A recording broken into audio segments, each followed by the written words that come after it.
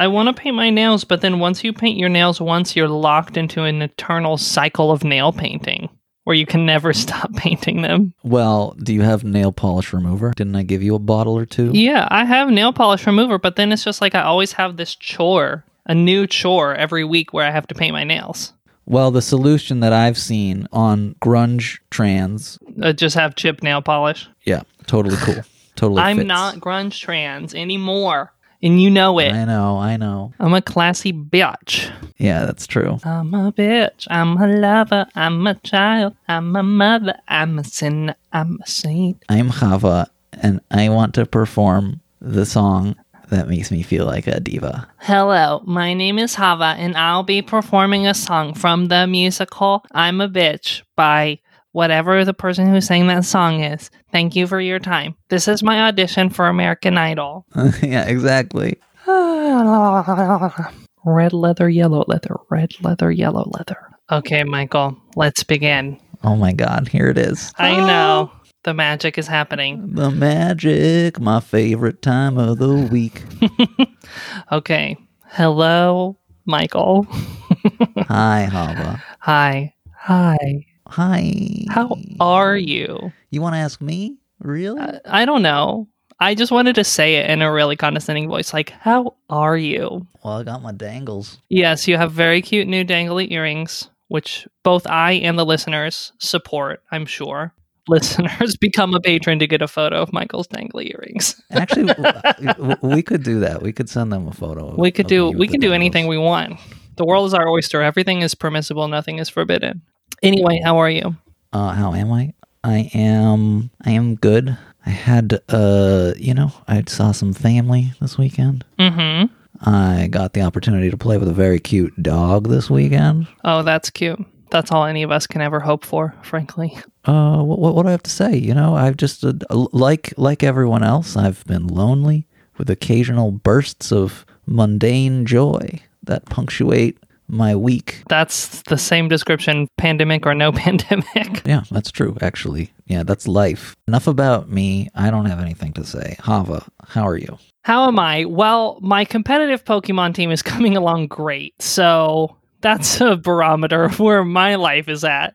I'm doing well. I've recently gotten really into grocery delivery. We can get free delivery with food stamps from Aldi. Aldi, give us money. Sponsor our podcast. That's been awesome because I haven't had to go grocery shopping recently. I've just had my groceries delivered, which has been dope as hell. Just been preparing for the classes that I'm teaching in the next few months. So simultaneously bored and completely overwhelmed, as is my sweet spot, transcending the binary between boredom and overwhelm. I'm preparing for one of your classes too, as one of your students. That's right. You are preparing for one of my classes, and I will be grading you more harshly than everyone else, so it doesn't seem like I'm showing favoritism. So if you want to get an A in my class, you better know that you're going to have to work for it. I'm going to work for it. This is my commitment to you and the patrons, Right. It's before God and everyone. So follow me on my bumbling journey through holy words and letters. A very wise Twitter mutual of mine once gave me this awesome quote, which is that no one ever comes to words of Torah except by stumbling upon them. So keep that in mind. That is definitely relatable. Yeah. Someone much wiser and older than my Twitter follower and I said that thing, but I don't remember who it was. Is there like a metaphor in Jewish literature about like stumbling or like searching in some unknown place, like you're lost in the desert or something like that? I think we get lost in the desert at some point. I feel like my desert historically has been OkCupid. It's just like, I don't know what I'm doing. I'm just here on OkCupid looking for God in all the wrong places. Yeah, exactly. That all of a sudden, like, whoa, burning bush, aka Hava's profile comes up. And then here we are. Join OkCupid. You too could meet your future podcast co-host. Should we introduce our special guest? Yes, listeners, today we are honored to have a special guest with us, Azaria Liron. Azaria is a transgender, neurogender, polyamorous, kinky, demisexual who is also autistic and has ADHD and CPTSD. They've been working as a queer workshop facilitator since 2011, although currently they pay the bills by pretending to be a mild-mannered government employee. Their dream is to start a homestead within Kansas City that can also house a Sfara-style Beit Midrash. Azaria, hi, how are you? How are you? I am doing amazing because I'm here. And I am continually amazed by the refreshing ability of Talmud and Torah to be like, oh, yes, you are awake and you are alive and the world is good, despite the fact that I've been in a depressive pandemic anxiety funk for the past couple of weeks. Every time I show up for this, it's like, now you're back to being the human you're supposed to be instead of the ball of nerves and fear that you are the rest of the year. I relate to that so hard, both on the podcast and when I'm teaching. Every time before I'm teaching, it's like this incredible crucible of anxiety. And then the moment I start teaching, I'm like, oh, this is so fun. That's just got to be a thing about workshop facilitation of like, you just have to have all of the anxiety to get prepared. And then all of a sudden, it's like, the conversation is here, the knowledge is here, and we just have to listen to each other. Right. It comes out in an explosive burst of charisma. I am very excited to be swimming in the Talmudic knowledge of two sages as I begin my journey as a tiny little... a sagelet. A sagelet. Sagette. Yes. Oh shoot, when did I get promoted? Like, I'm only a year into this myself. Like, welcome to the upper ranks of the Chachamim. Azaria, I understand that you have a piece of Talmud to share with us today. Would you be willing to tell us and the world a little bit about that, Sugya? Yeah, so I've been attempting Daf Yomi, and some days it's, skimming and like there might be meaning here, but I'm not processing it all. But sometimes there's a little piece that jumps out and I'm like, I need to go back to this. And so in Eruvin 99a, there's this little bit of a story about Reish Lakish, who has this very strong condemnation about coughing up phlegm in front of one's teacher. Daf Yomi has shown me that rabbis talk about bodily fluids all the time, but this one's like, I need to poke a little bit harder at this one. And just to contextualize for everyone, the stuff that's happening around what we're going to talk about today is really funny as well. The rabbis are talking about whether the spit that we're carrying in our mouths counts as carrying something on Shabbat, which is incredible all on its own. And then they end up talking about whether the piss we have inside us counts as carrying something, which they just leave unresolved. Rabbis have not decided whether piss is carrying or not. And then we come to this little aside that Azaria brought to talk about. Do you want to read the Hebrew for us? I can make an attempt.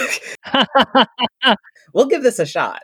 Amar Reish Lakish, ki yoch pivnei rabu chayav mitha shene'emar kol misnei ahavu mavet al tikre limsane ela limasniya veha menas anis kiyach varech ka'amrinan. Thank you so much for reading for us, Azaria. I was contemplating my own reasons for why do I like to read Hebrew on the podcast. It reminds me of being in the Bet Midrash, where it's like, if it's going well, and as far as style Bet Midrash, we all get an opportunity to read for each other, which is part of the process of making our own learning transparent to the community. Well, and what I really love about hearing it is that it creates this expectation of competence that lets you grow into it. Like when I started, I couldn't understand any of it. It would be like, okay, there are syllables, but now I'll recognize one word in one root that I've heard a dozen times now. And it's like, I know that I'm going to see these words later.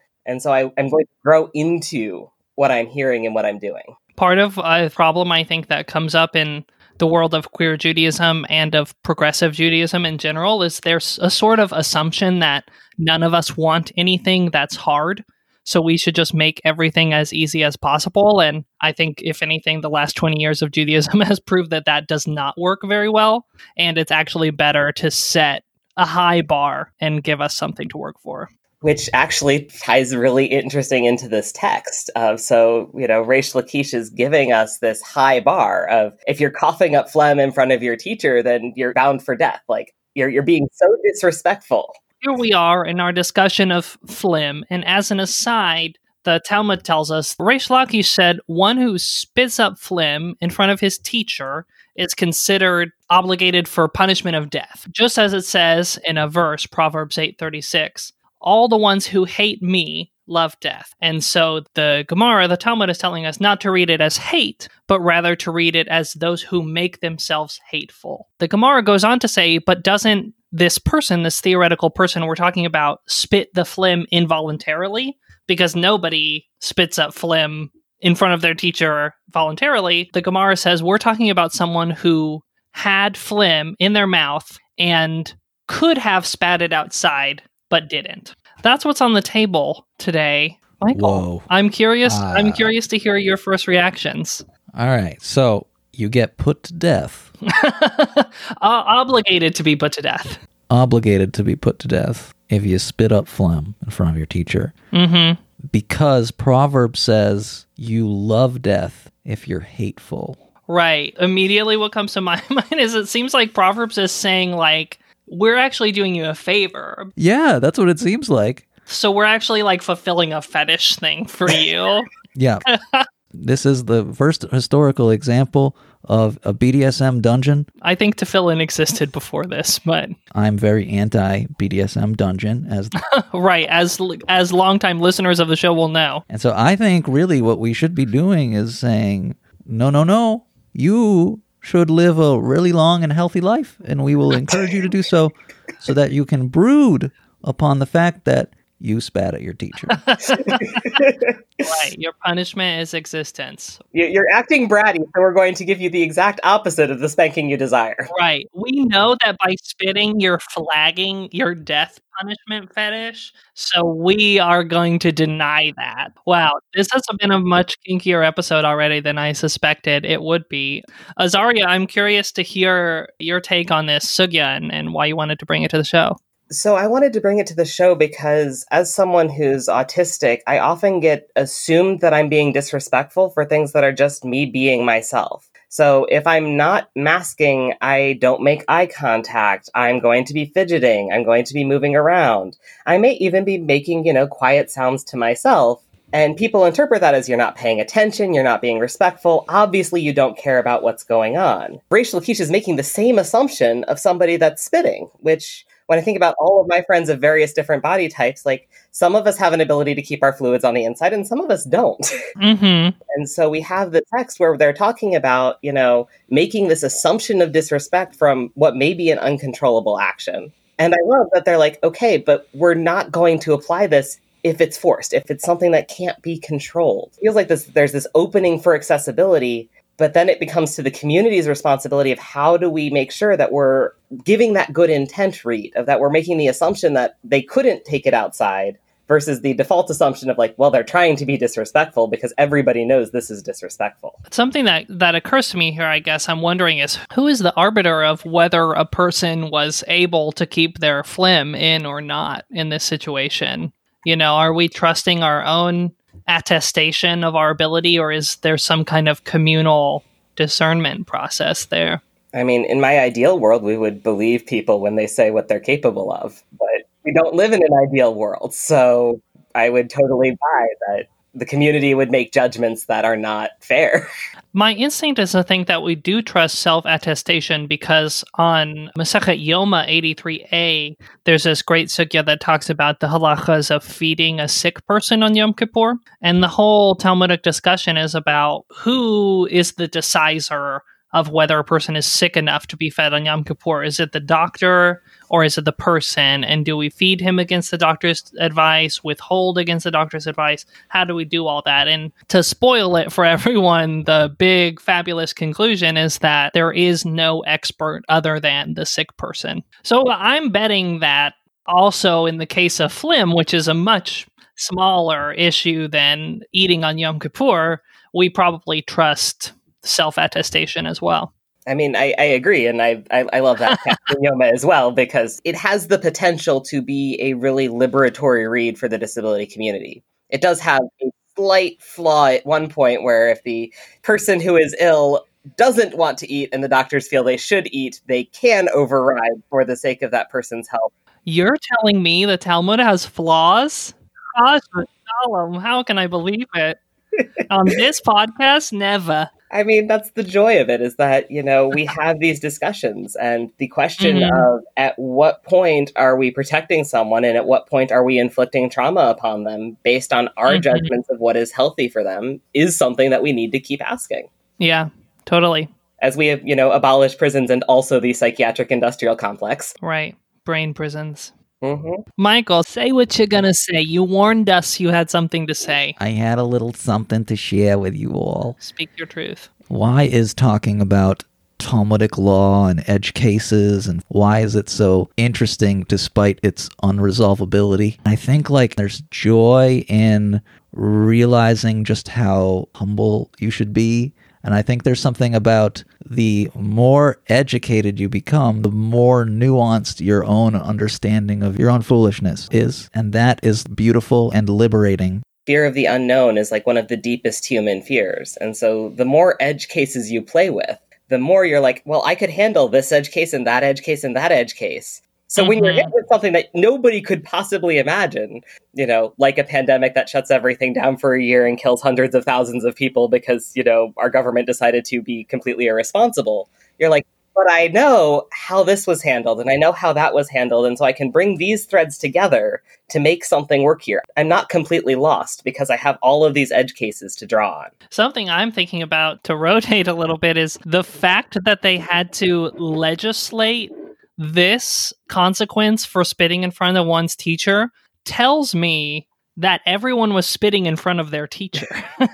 That everyone in Talmudic times was just spitting all over the place, so much so that Reish Lakish, a notoriously sort of gay bro of the Talmud, sort of had to be stop spitting. I'm now just picturing the Beit Midrash with all of those spitting cans for those that chew tobacco. We need saloon-style Beit Midrash.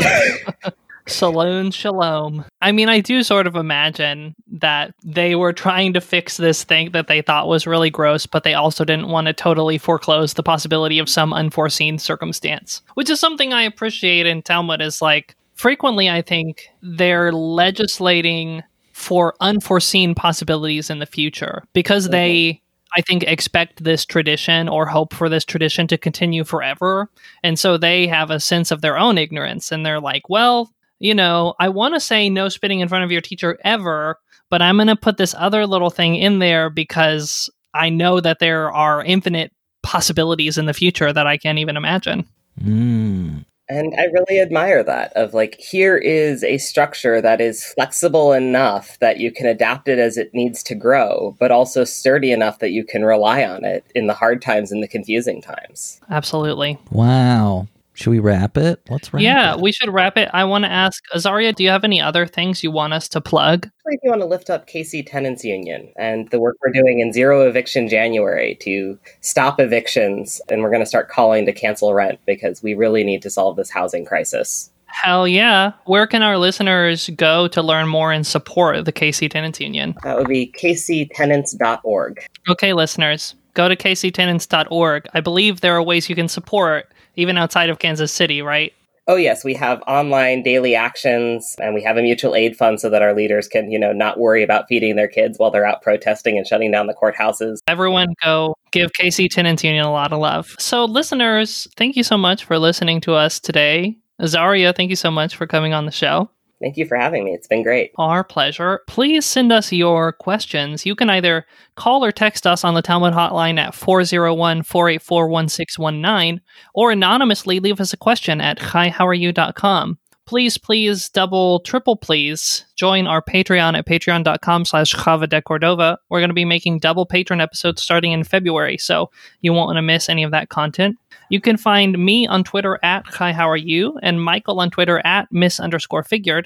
And you can find Azaria on Twitter at onservantswings. And you can find them online at onservantswings.com. Follow us all, retweet this episode, support KC Tenants Union, spit phlegm appropriately for your own level of ability. Mm-hmm. Yep. Contemplate the mystery of unresolved Talmudic piss containers. Yes, definitely. Thank you so much for listening, everyone. Shavua Tov. Shavua Tov. Shavua Tov.